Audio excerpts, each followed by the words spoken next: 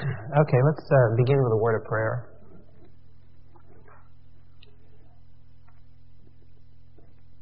Our Father, we are thankful for the so great salvation that we enjoy through the Lord Jesus. We're thankful that you have provided our salvation complete, that it doesn't need human works added to it, and that we can rest in what you have provided. And we ask tonight that the Holy Spirit will illuminate our hearts to what you have helped plan for our future, and that we can stabilize our lives knowing the next chapter. We ask this in Christ's name. Amen. Last week we worked with postmillennialism, and we introduced it, and I think we just about finished it, but I want to review a few things with that viewpoint.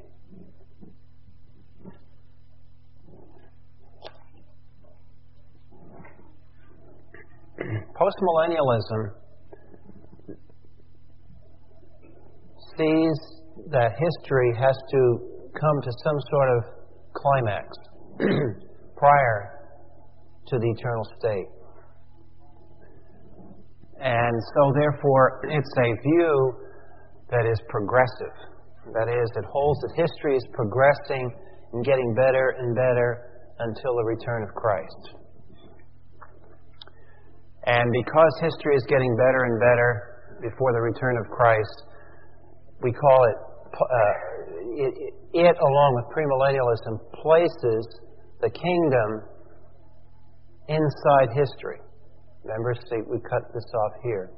So that the kingdom comes this side of the final end. So, in that sense, postmillennialism shares with premillennialism the idea of this pre-eternal state kingdom.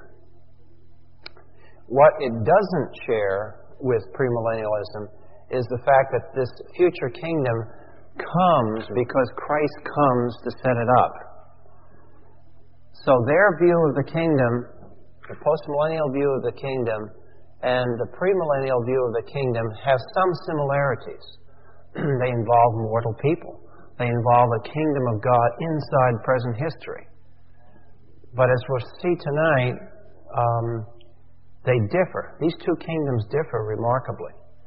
The kingdom of premillennialism is something brought in catastrophically, not gradually. It's something that depends upon whatever it is that Christ is going to do when He comes back. This kingdom is something that's continuous with present history. Almost we imperceptibly glide into it.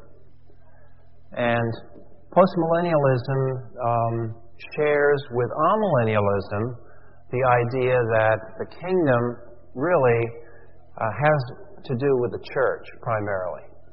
And the Old Testament images of that kingdom are pretty much figurative. Amillennialism and postmillennialism, one is sort of neutral or pessimistic. The postmillennialist is optimistic. Now, in the notes, if you'll look on the page 11, you'll see something that they do to the gospel that is quite significant.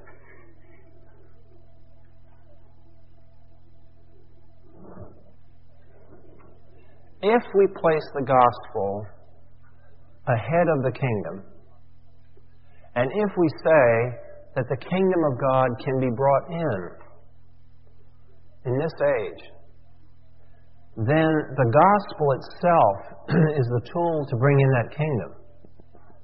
And therefore, the gospel itself is addressed not just to individuals who will be saved, but it's addressed not to just individuals, but also to the nations.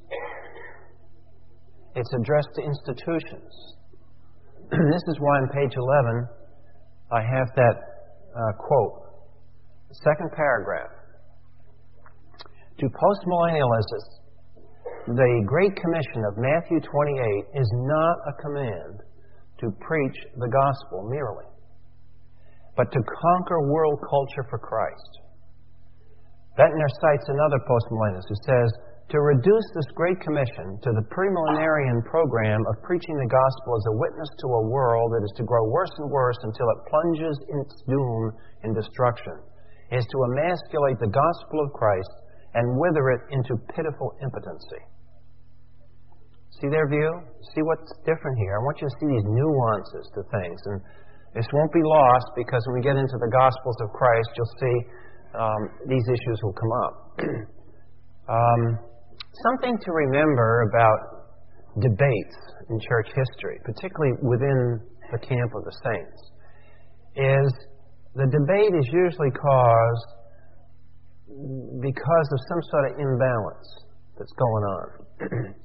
And it's like the Holy Spirit has to rattle our cage and bounce us around a little bit to make us think things through better. What do you observe about postmillennialism that it's doing here to the gospel?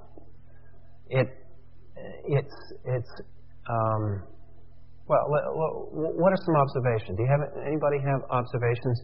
If you were to think consistently this way, what do you notice it doing to the gospel message?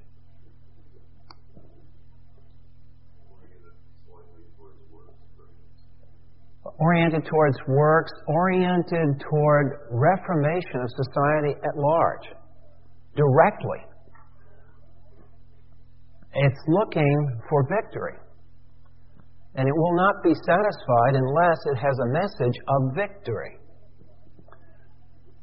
And it defines victory by history terminating in God's kingdom. They refer to this thing right here in this diagram of premillennialism as that is a block to progress, in the sense that as long as we exist on this side of the return of Christ in premillennialism, before the coming of Christ, we are blocked off from that kingdom. And therefore, we can talk all we want to about the gospel. But the gospel we talk about, we know, deep down in our hearts, will not bring in the kingdom. So therefore, they claim that we are rendering the gospel impotent. Okay? Now, what is it they're concerned with in premillennialism? Let's look at premillennialism from their viewpoint. Why are they concerned? What do they see about premillennialism that bothers them? Yeah, Teddy.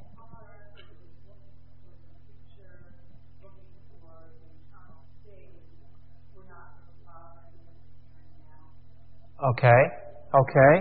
They feel that premillennialism is just talking about saving individuals. It's not looking at the environment. It's not looking at society. Our fixation is over here, looking at that kingdom yet to come. And our efforts are, so to speak, we're recruiting out from history the future inhabitants of that kingdom. And since we're exiting people out of the world, we're really not concerned with the world as such. We're negligent, so to speak, from their viewpoint. And so they historically have emphasized the conversion of the nations. Now this leads to a problem. You can't convert nations until you do what? Convert individuals. What happens if you try to convert nations before you've converted individuals? What's the only way you can do that? By what? Church state, totalitarian imposition, imperialism in the name of Christianity. And this is what has terrified some of the liberals in our society right now, because there are a few, not the majority, but there are people within the postmillennial camp today who say that we should elect people to public office and forcibly impose the Mosaic Law on everyone, including stoning. And this sounds like the Ayatollah. I mean, this is what the Muslims did in Iran. So you can see the reaction. So if you push the more thoughtful postmillennialists, they will agree, they'll back up. They'll back off of this thing and they'll say, oh yeah, that's right. You've got to win people to Christ first. And then when you get a concentration of those people, then you want them to influence society. Okay? But then once you've reduced it to this, isn't that okay for premillennialists to do? I mean, after all, if you win 110 people to Christ in a community of 130, there ought to be some influence going on. So premillennialism is not blocked from that kind of thing. And what I want to show you tonight, before we leave the different views and get into how we reconcile them, is that out of these viewpoints come ideas about our place in society at large. They're big pictures. These are sort of like big road maps that show where we're going. In the premillennial picture, because our idea of the kingdom is off into the future, having to be brought in by the return physically of the Lord Jesus Christ, what does that do for us as far as thinking about how societies are to be converted? Or, shall we say, negatively, what does it say about evil in our present society? We live in a sinful, evil world. Now, if we are going to say that the kingdom of God can't come until Christ returns, what does that imply about social evil and its powers? It implies that evil has so entrenched itself into the very structures of society that the only way it's going to be rooted out is by the return of Christ. So we have a deep respect for a powerful evil. And if you can map it out like this in a graph, you can always say that in premillennialism, during the period before Christ, if this is righteousness, righteousness has a certain theoretical upper bound on it. It hits a ceiling. Can't go any further. Even if all people, millions of people in the country were won to Jesus Christ in a premillennial view, that would not be the kingdom of God. So, you see, the thing is that in premillennialism it has a very high view of what it takes to create this kingdom. This kingdom is not just a society of 100% believers. It's more than that. It's a society where Christ personally returns, reigns in His physical presence. It's a society, as we'll see, that has all kinds of other things happening physiologically to the human body, disease, the environment. So, in premillennialism, before Christ returns, we have a high ceiling here. We're not to be pessimists in the sense that we're in no danger of reaching the ceiling as far as righteousness reigns in our society.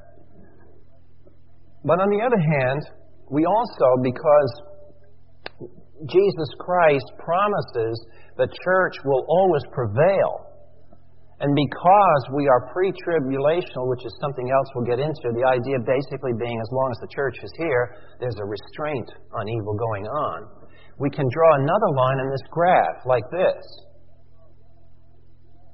And that is that righteousness always has a lower bound also. Things will not get totally negative because the restrainer is still restraining. So there will always be places in the world that will be safe for believers. One way of seeing that. Not all places of the world will be safe for believers. It won't be.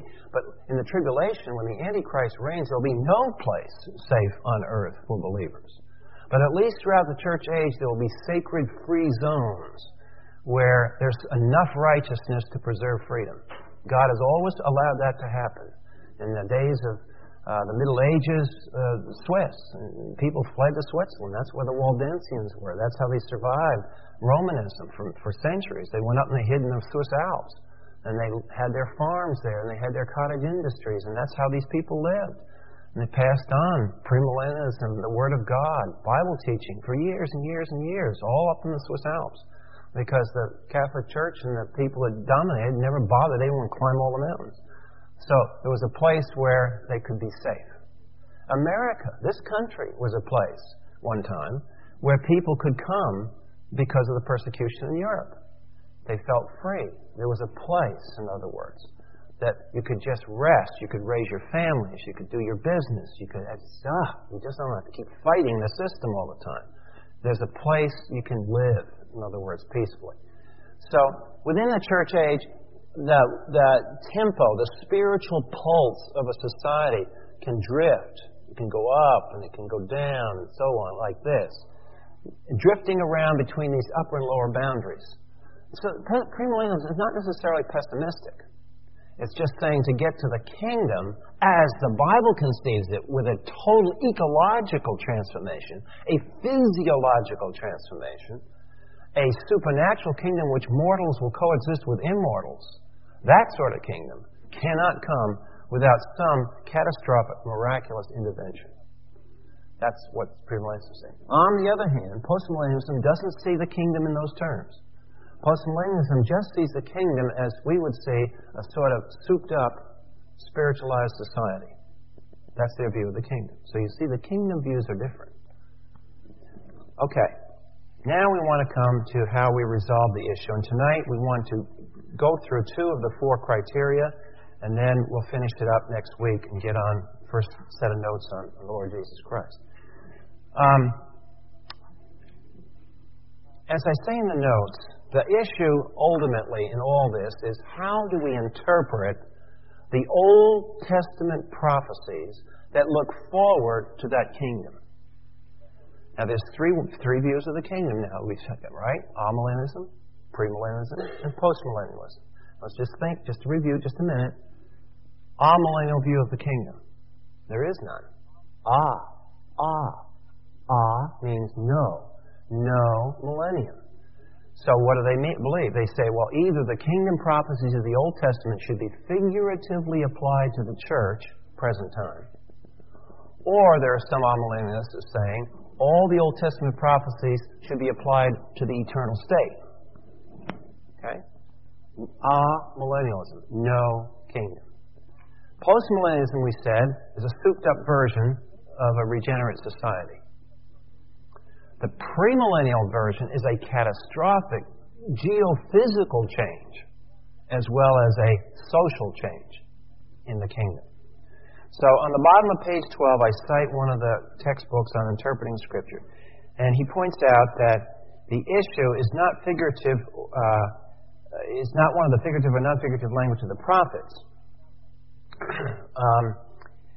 The ultimate end of that quote is, the real issue in prophetic interpretation among evangelicals is this: can prophetic literature be interpreted by the general method of grammatical exegesis, or is some special principle necessary? What he means by that is, the rest of the Scriptures we interpret literally unless we're forced and driven to symbolic interpretation. Right? I mean, when you read the Song of Songs and you read about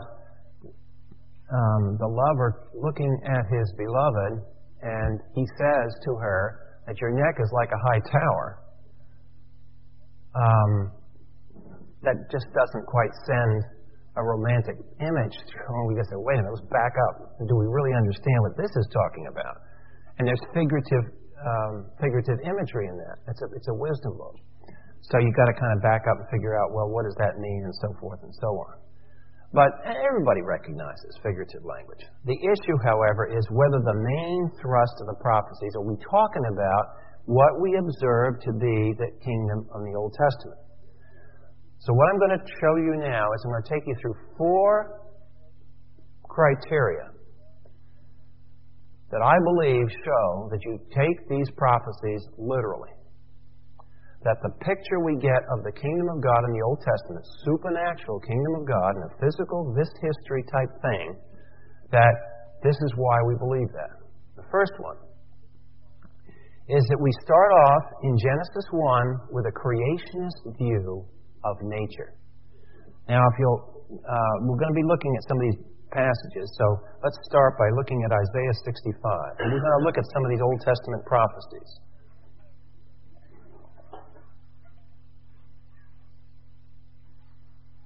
One other political thing that I might mention here that's very contemporary looking back at the post-millennialist, anybody realize what one of the prophecies of the kingdom era is with respect to international relations? Peaceful. Isaiah says they shall what? To the swords. Turn their swords into plowshares. Military armaments will not be necessary. That money and resources can be expended on plowshares, meaning productive things. So, one of the prophecies of the millennium came very practically is world peace. Now, how increasingly do you notice from reading papers, newspapers, watching the commentators, watching the leaders of the world, what is it looking like that's happening as far as their thinking about how to bring in world peace? What do we increasingly see our military doing? We're policemen, sort of international policemen. And the idea is that all the nations have this kind of superstructure that they're going to work through, this world government thing. And that is going to bring in peace. Well, now, it's kind of wrong and it's right. It's right in the fact that that's probably the only way peace is going to work. It's wrong in the fact that whatever this world power is going to be, it's going to be humanly based, with sinful men at the helm. Because if it's sinfully based and human men at the helm, what is that a recapitulation of that we've already studied in history? It happened once. All the way back in Genesis. Anybody remember? Tower of Babel. So the idea of a world government and a world kingdom to bring in peace was already tried once. And you get God's opinion of it. What did He do? Broke it up. So God isn't favorably disposed to creating another Tower of Babel. This influences us politically. When we get in discussions and say, well, aren't you for world peace? Yeah, we are. Well, then why are you always these right-wing, extreme religious right people? I mean, come on, join the crowd. What is your problem? Our problem is that we believe in evil. Problem is that I believe that I'm depraved and so are you. And I don't want you telling me what to do, and you don't want me telling you what to do. Very simple. We are depraved, fallen creatures going to hell apart from the redemption of Christ. Now, how do you get a group that's going to hell to live peaceably together? That's the problem. So we've analyzed the whole problem completely differently. But the naive sentimentalist who wants peace, we all want peace, because they have a defaulty view of human nature, they think this is possible by human beings honestly getting together and talking it out and blah, blah, blah, blah, and everything's going to be cool. And we're not against negotiations. We're not against peace treaties. Had them all down through the centuries. But we don't share, if we're premillennialists, a one-world view in the modern liberal political sense. That's totally incompatible philosophically with the scriptural viewpoint. Absolutely in collision with it. So what I'm trying to show you by introducing these things is these ideas, while we can draw diagrams and, gee, that's cool, that's a 6-letter theological word or something like that. The point is, it does have political overtones. And it does influence the way you think politically and economically. And people that are all around us that might never characterize themselves as believers, certainly biblically illiterate, yet they have an eschatology. Everybody has some eschatology. Don't you think that it's not just Bible-believing people going in their little storefront churches that are talking about future events? Communism had a fantastic eschatology. Stole it from Genesis. Stole it from Daniel, rather. And they didn't know it, that they were trafficking in stolen goods. But, in fact, communism and Nazism, the Third Reich, all those are eschatologies. And today, the liberal professor or the liberal politician who thinks that world peace is going to come in with some one-world conglomerate-type government, they too have an eschatology. So there's a collision out there of eschatologies. And the eschatologies are based on the depravity of man, what God is doing in history, and so on. See, so immediately you get into God, you get into the Word of God, you get into the revelation of God, so forth, so on. Nobody's neutral. But here in Isaiah chapter 65 is one of the classic locations. Poets down through the years have cited this passage, and it's almost become a byword. It's sort of like, their sword shall be beat into plowshares. That's one verse.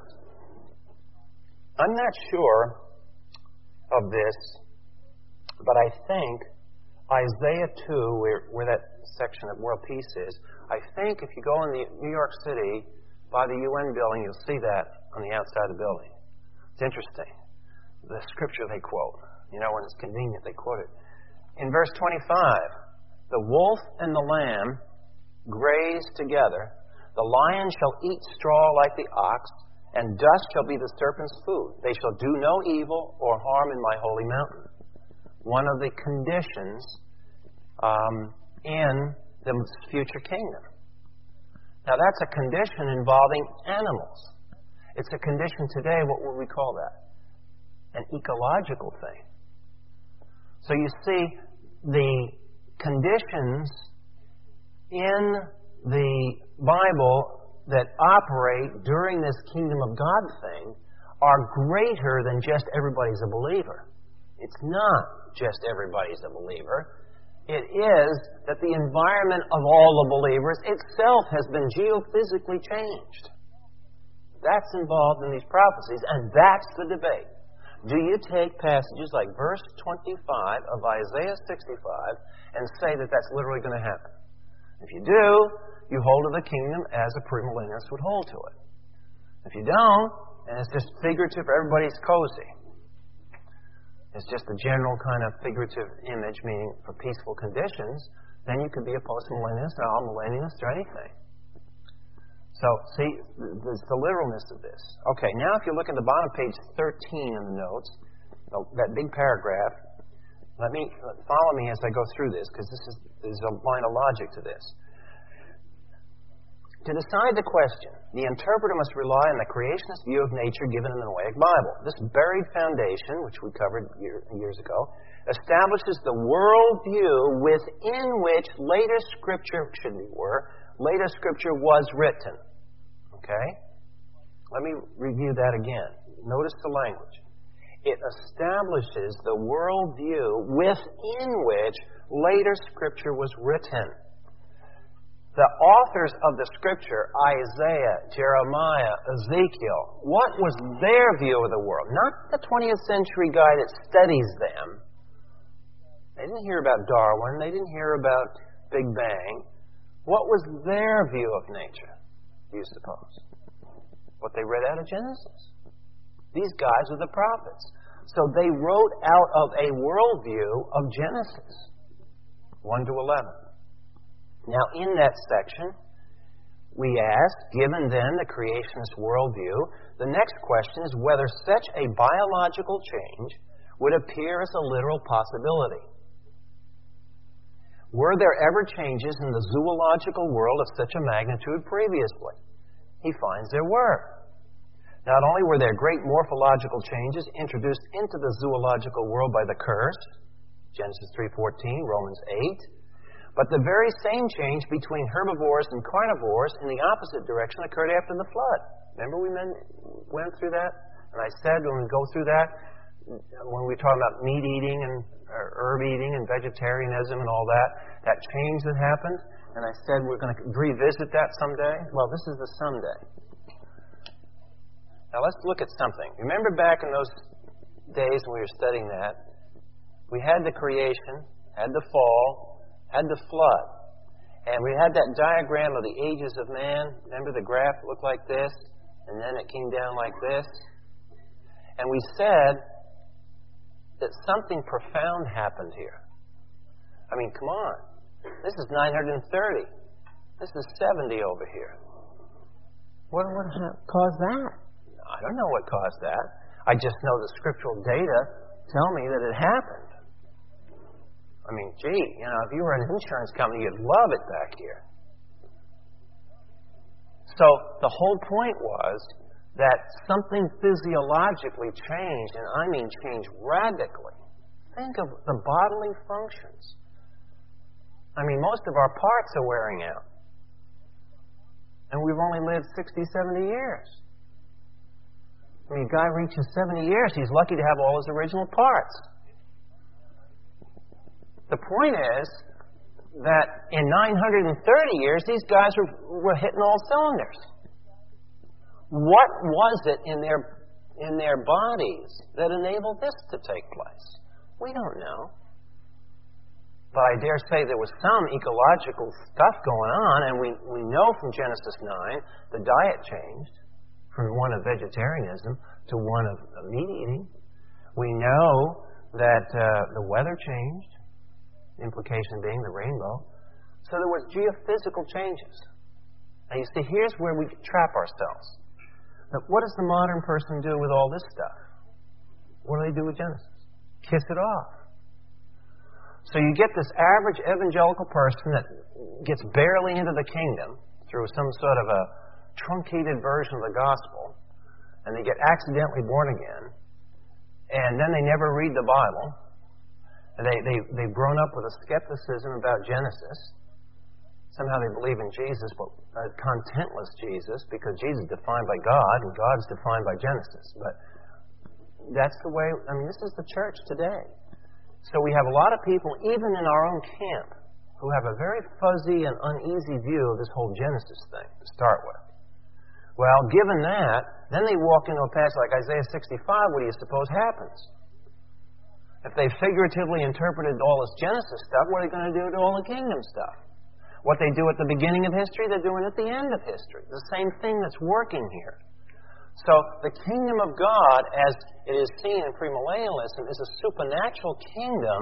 And when we hit a passage like Isaiah 65, verse 25, we ask ourselves, can this take place? From what we know of past Scripture, is there a past precedent for this kind of thing happening? Yes, there is, if you take Genesis literally. And if this is so, what does this suggest about evil and the environment, with all due respect to Greenpeace? That the environment does have some sort of, it is in sympathy with fallen man. The environment has fallen. God cursed what? The ground. The biological and zoological world bears the curse of Adam. You see, we have a lot more profound view of ecology than the most radical ecologists. Greenpeace and these people worrying about somebody dropping cigarette butts out of a yacht. We're talking about Adam and Eve who fell and destroyed the very DNA in that biological realm. When you talk about destructive efforts and fallout, this isn't beer cans and papers on the edge of the road here.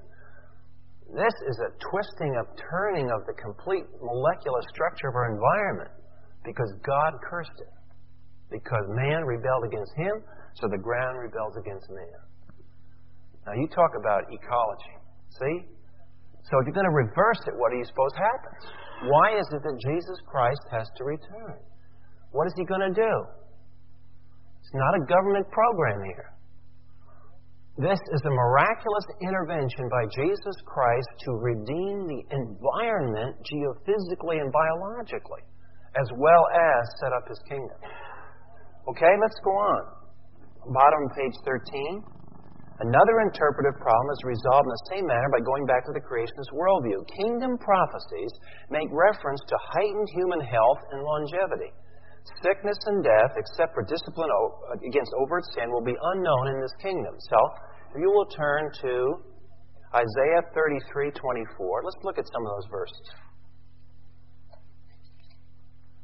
Look at some of these verses and put yourself in the 95th percentile in biblical knowledge among believers.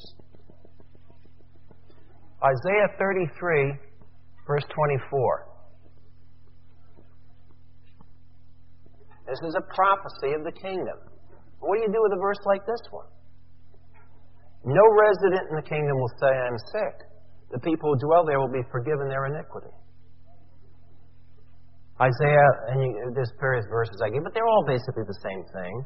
While we're in Isaiah, turn back to Isaiah 29:18. There's a good one.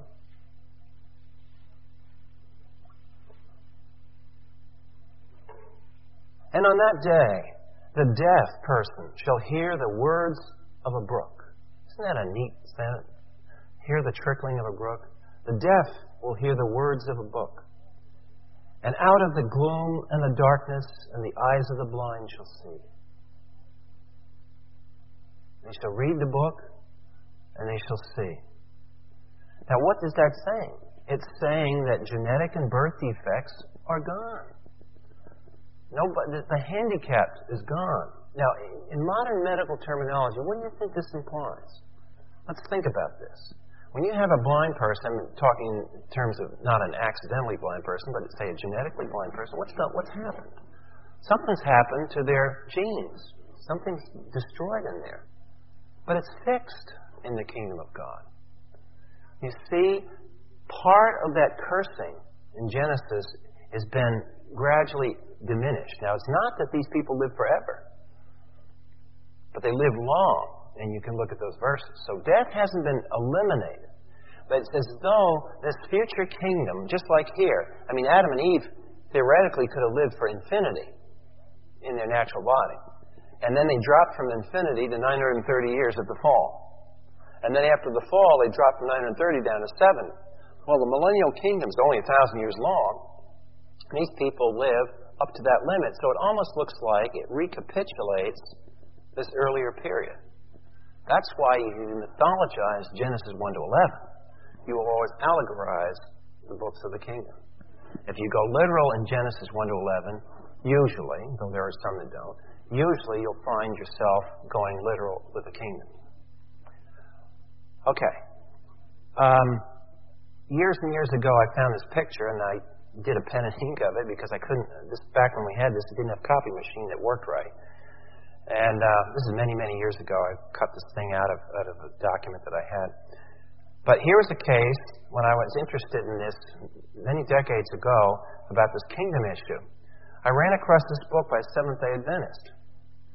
And it was a whole story about this lioness cub who grew up on this farm in Washington. And her name was Little Tyke.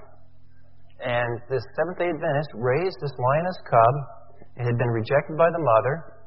He gave it a diet of cooked cereals, raw eggs, and milk. And this picture that I looked at was at 4 years, she weighed 352 pounds, so she didn't have any problem with developing muscles on a vegetarian diet. And she ate field grasses. Now, I'm not trying to make a total point that this, you can force carnivores to do this. What I'm saying, though, is the zoological kingdom has a lot of flexibility in it, even now. Add to that the supernatural things Christ can do when He returns. And what's so unbelievable about the prophecies here? Okay, so I think our first point on our criteria that we worked on tonight is a creationist view of nature implies that you can take the kingdom prophecies literally and straightforwardly. And it also tells us that God's kingdom is to be viewed in Genesis terms. That when God planted the Garden in Eden and He put man there, it was an environment, a special environment for man. So the environment does count. We all like beauty. People have different ideas of beauty and so on. But I think we all appreciate a comforting, restful environment. And I think we all kind of intuitively know when downtown Baltimore at 5 p.m. is not quite the restful, peaceful environment that we just relish to be in. We all know that. So you can't say you're going to have an ideal society unless something happens to the environment. And that's why the kingdom of God in the Scriptures is both nature and man. Well, we've talked about the nature side, the creationist view of nature. So now on the bottom, page 14, we come to the creationist view of man. The second criterion. So now this gets a little extensive. And if you'll note the underlined sections on bottom page 14, middle of page 15, middle of page 16, and lower on 16. There are subsections to this unit. I'm going to deal now with the implications of a biblical view of man. Man's purpose, his creation, his characteristics, what he does. Let's turn back to Genesis 1:26 again. Man was given a purpose when he was created.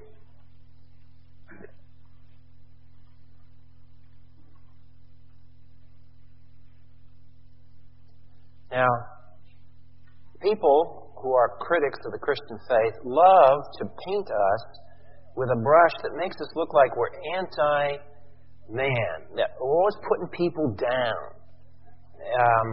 And maybe we aren't wise sometimes, and we create this bad image ourselves.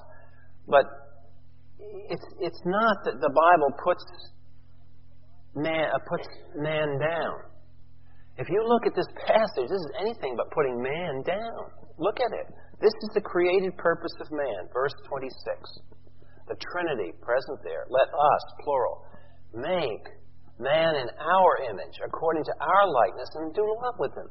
Let them rule over the fish of the sea, over the birds of the air, over the cattle, and over all the earth, and over every creeping thing. It doesn't mean eating them. That's Genesis 9. At this point, it was you work with them. It's like a relationship between you and your pet. There's a relationship there. And that's the idea here, ruling over the fish. God created man. Verse 28, He blessed him and He said, be fruitful, multiply, and fill the earth, and subdue it, and rule over the fish of the sea, the birds of the air, and every living thing. Now, remember we said back when we covered this, the modern ecologists, the theoretical modern ecologists, know very well this Scripture. Verse 26, 27, 20. And you read articles. They've been writing these articles for 20 or 30 years now. A guy by the name of White started it. And Professor White wrote this article, and he said, see, you know what that shows? It shows that biblical Christianity is by definition anti-environment. It produces a crass attitude toward caring for the environment. Look at that. Rule over. Who do we think we are to rule over? We can't rule ourselves. So, besides the fact that Professor White is taking the post-fall image of man for his norm, this is the pre-fall image of man, and it's to be interpreted in an utterly different way than Professor White does for 20 or 30 pages. The idea is that man is destined to rule and subdue the earth, bring it under created order. Remember, God created a garden? A garden had boundaries. It meant that man had to go outside the garden and farm that land. And go outside that and farm that land. And farm more and more and more. The earth was not farmed until man did it. That's why, remember that we went into the conflict, so-called, between Genesis 1 and Genesis 2. In Genesis 2, the plants that are there are the cultivated plants. And the idea was that God put a little cultivated plants here. And then He said, okay, go for it. Now, that's what I want you to do. I want you to plant gardens all over this planet. I want you to beautify this planet. I've created it for you. Now, you take care of it and really make it produce. Well, now it's interesting that when you come to the Lord Jesus Christ, and we're going to see this as we go into His career, He is going to be called by a name that's sort of odd. It's kind of a new name. It only occurs once or twice in the Old Testament. Luke uses it a lot. The name is the Son of Man.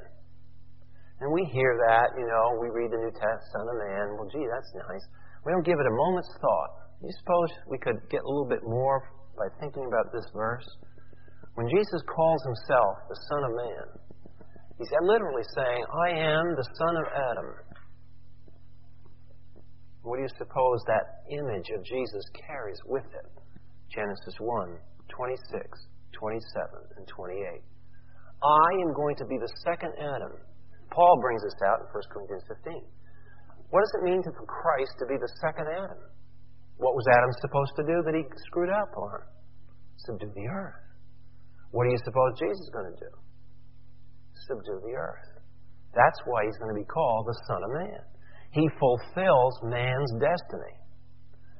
So, a lot's invited. So, the idea, again, the bottom of page 14, according to Genesis, man's purpose is to subdue the earth for God. Will mankind in mortal history ever subdue nature for God? Will the human race ever really reach its theological purpose before eternity begins? Both premillennialists and postmillennialists concur there must be a triumph of the kingdom of God before eternity begins.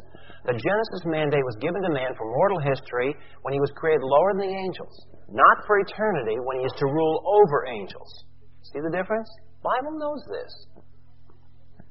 Moreover, since Christ is true humanity, He too will fail unless He carries out Genesis 1:26-28 before eternity.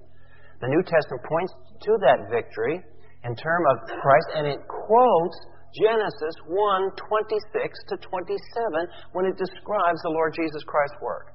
Why is that? Because Christ's salvation is more than dying on a cross for our sins. It is that. But after a person's saved, now what's next? We've got to do something. Man's got to function. Christ restores us to the functionality that we had in Adam. So we subdue all things. This is what sanctification is all about. We're learning, in our little pathetic way, to subdue first the section of the earth that's closest to us, which is what? This thing. And the lusts of the flesh. And that's what we're talking about in the Christian life, isn't it? Subduing the lust of the flesh. I mean, we're talking about society. We can't even subdue our own lust of the flesh here. So we're dealing with our own little bucket of worms, subduing it.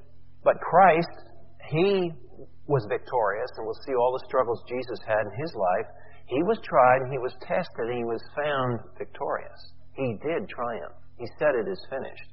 And now He's going to lead the rest of humanity under Him on to this goal of Genesis. Okay, now in the next paragraph, watch what this does to our concept of the kingdom. The difference between the premillennialists and the postmillennialists is one of degree. How far, there's a sentence you want to underline. How far will man subdue the earth? That's the issue now between the premillennialist and the postmillennialist. The postmillennialist argues that the golden era which the church is supposed to bring into existence, quote, and this is their quote, not mine. It's an optimist in a sort of mundane way. We're an optimist in a theologically powerful way. The postmillennialists, therefore, would see mankind subduing some of its social problems, some of its technological difficulties, but mankind would not subdue all nature under its feet in the sense that geophysical environment itself, human longevity, and zoological transformation would be included. You see now the concepts of the kingdom involved here? The kingdom of God is a mighty, powerful thing in the Word of God. It's something not lightly to be thought of. Something that's deeply and profoundly glorifying to the purpose of the human race. The human race will not be said to triumph until the damage that was caused at the fall is undone to some degree here. Okay. The premillennialist foresees a far greater degree of submission. He sees mankind through Christ as subduing the animal realm so effectively that a child will be able to lead a young lion, according to Isaiah 11:6. To bring about this degree of subjugation, Christ executes a complex strategy involving hard-to-imagine removal of evil spirits from historical influence, as well as the commingling of resurrected saints with millennial humans not yet resurrected. The precedent, of course, for such commingling of divine and human beings is already established in the same era that we've talked about, because who coexisted with the human race during this period of time when man lived 930 years? It was the angels. So angels and men coexisted during this era. Strange society. Not much is told about it. The Bible passes right over it. Four whole verses devoted to it. But something strange was going on, and capital punishment was being administered by angels. They are the ones that had the swords. And then right here, capital punishment is given to man. Transfer. And then a bunch of these angels go down to a place called Tartarus, which is explained in the book of Jude.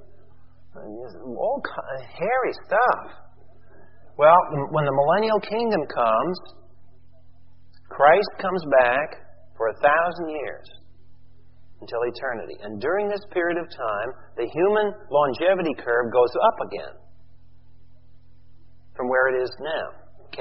It's elevated up. There's people here prior to Christ's return. And this, by the way, Glenn asked this question last week about where does the rapture and all the rest of it occur. Here is why.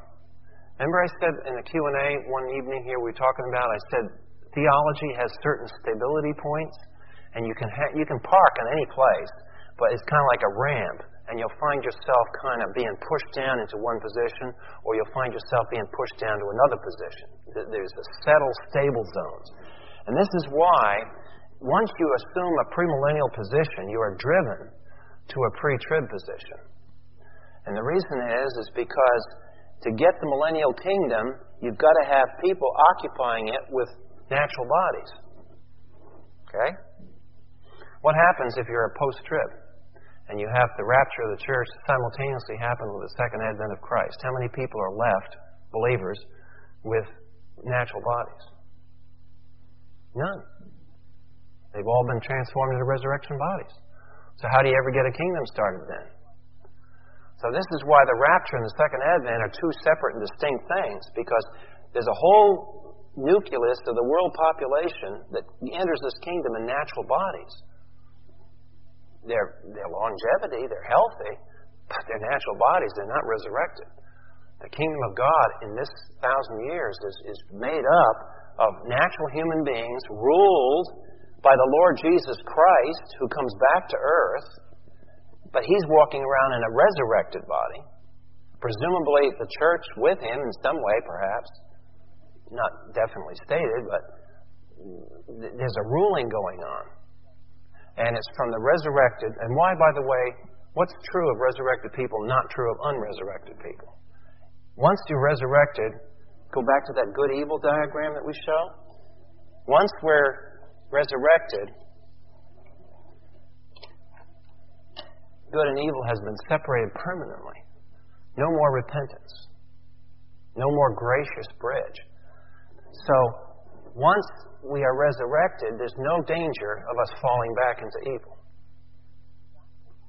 And that's what makes, probably, this is speculation on my part, that's what makes the kingdom of God probably run halfway smoothly.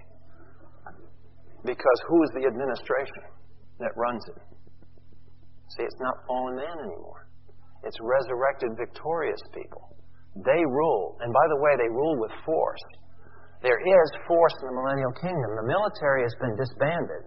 They shall beat their swords into plowshares. But what does the prophecy say about Christ? He shall rule with a rod of iron.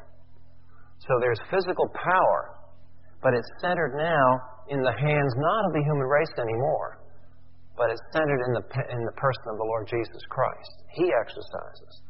And people will be shocked to see that He also believes in capital punishment. Okay. Let's continue. The next thing that man has is he has his language. I bring this up because obviously interpretation of Scripture gets into this figurative thing. And I won't make a big issue of that because of our time tonight, but if you'll notice, I quote Psalm 33:9. What did God do with His language? His language is so powerful. What does it do that our language doesn't do? Psalm 33 says He spoke and what? He created the world. The Lord Jesus was on the Sea of Galilee one day.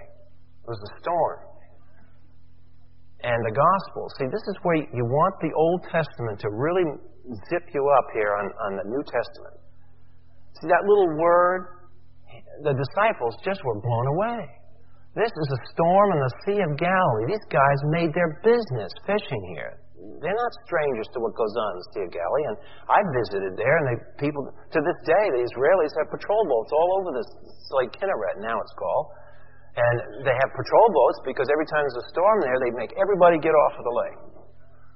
And if you don't, you get arrested because people get drowned out there. It's a small lake, and the wind currents from the Golan Heights and everything else cause them real problems. Fast. So they have boats with blue lights on them. I mean, they look like our bay police here. And they're all over the place when there's going to be a storm. Well, here Jesus is out in the middle of this thing, and he says to the water, "Be still." It takes him about a second and a half to say it. All of a sudden, the environment's still. And they say, "What kind of a man is this? That even the waves and the wind listen to him." I mean, can you imagine being in a situation like that? That's a picture of what it must have been, small picture, of what it must have been at Psalm 33:9. When God, if we were there, time machine or something, and He says, I want to create a sun. And He doesn't have to get tools out. He doesn't have to, massage the molecules. He just thinks it, speaks it, and it happens. Amazing. This is the Word of God. So, language, His language, is that powerful. Now, our language is a very mundane, weak, finite version of His language. But the point is that figurative use of language is legitimate. And that's why I wanted you to see that quote there by Dr. Pilkey, who's taught English literature many years. I went to school with John, and he's the guy who spent probably 30 years of his life studying Genesis 11. I don't know anybody that has ever spent so much time studying the Table of Nations. But anyway, he's an English professor. And he's worked a lot with figurative language. And he says, he's talking here about Ezekiel's passage, which those of you who don't know that's a passage where Satan is spoken to as though he's the king of Tyre. A very famous passage. The cornerstone of prophetic vision is the power to reason synthetically. Poetry subordinates differences to similarities. Ezekiel's passage tacitly fuses the king of Tyre with the prelapsarian Satan. Tacit identifications of this kind are the bedrock of poetry, but they are as objectively real as anything we know. They seem dreamlike or unreal to us because of our instinct to plod from one reality to another without perceiving ideal symbolic connections. The poetic mind realizes that the king of Tyre and Satan were entirely distinct persons, but that Ezekiel reveals a compelling identity between them. What is it saying in a nutshell? He's saying that figurative language was never intended to deny the literal source of it. In the Song of Songs, the lover says that something about a golden apple, I remember, is one of the metaphors there. Now, what is a golden apple? Something that's very valuable, in this case. Is that to deny that the guy that said that doesn't believe in golden apples? No. He believes in the literalness. That's why he's using it figuratively. Why does he have to use it figuratively, though? Why do we have to use figures of speech? In our everyday language, we use figures of speech. Why are we forced to do that, whether we're poets or not? How do you talk about qualities? Good, right, wrong, beauty. Those are all abstractions. You can point to something, but you're saying, like you would a child, now that's beautiful. But what you're trying to do is teach the child beauty is that quality that you can find in different things. But you can't ever point to it and say there's 3.8 inches of beauty, because it's something that can't be grasped literally. So language always has a figurative component to it. That's not its weakness, though. That's my point. It's not weakness, nor is it a denial of the literal. So if you turn the page in 15 and come back over here, when you talk about Elisha and John the Baptist, which is another thing like the king of Tyre and Sidon, the postmillennialists and the amillennialists try to say that John the Baptist, on the basis of Jesus' statement, was Elisha. And they try to argue that's a figurative thing, because down the bottom, page 15, Jesus speaks to John the Baptist of fulfilling the prophecy of Elisha. So they say that fulfillment means that John the Baptist was Elijah. Well, the problem with that is in John 1:21 denies he is Elijah.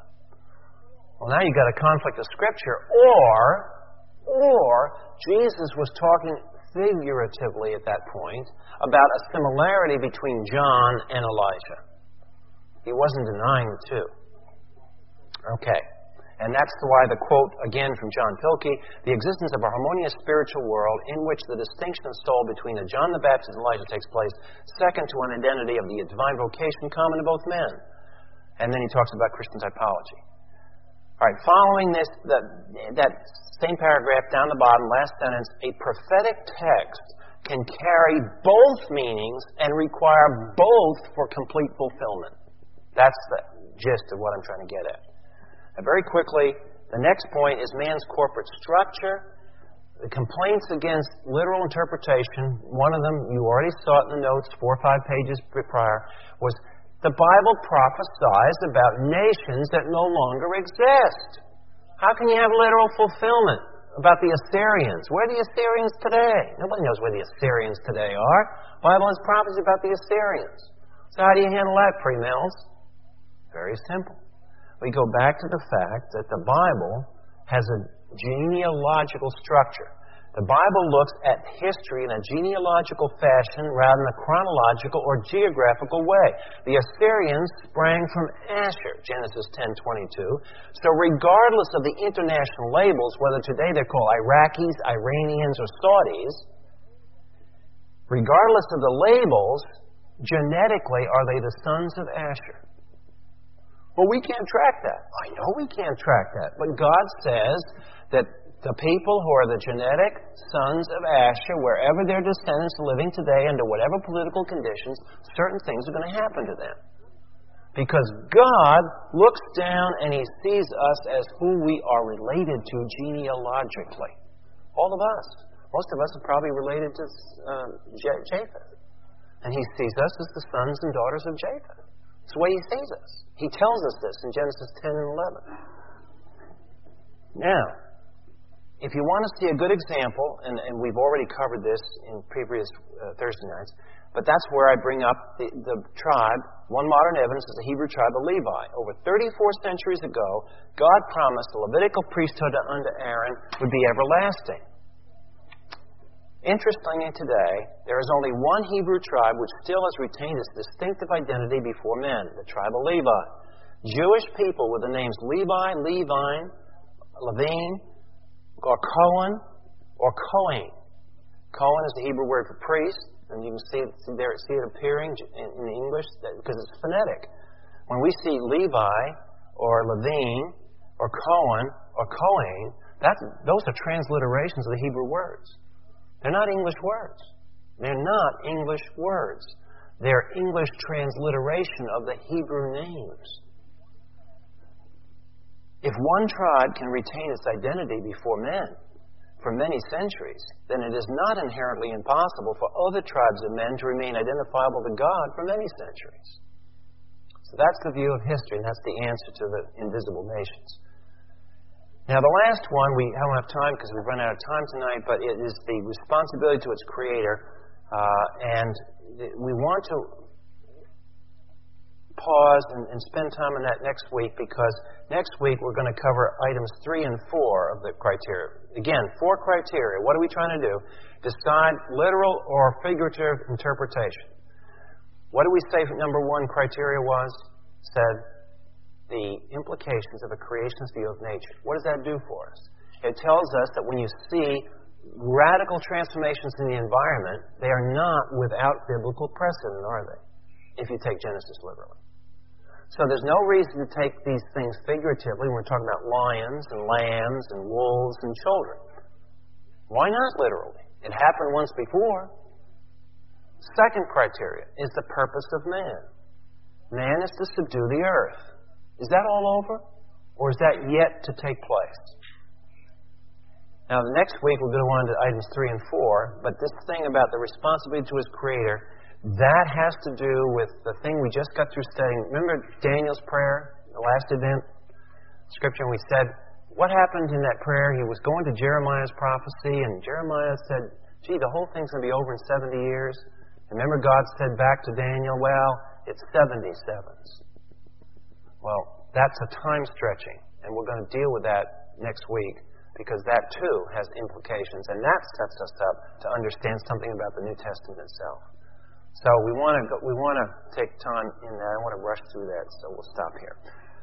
Thank you, Father, for our time tonight. Thank you for your word and for your grace and for your mercies that are renewed every day in our lives. In Christ's name.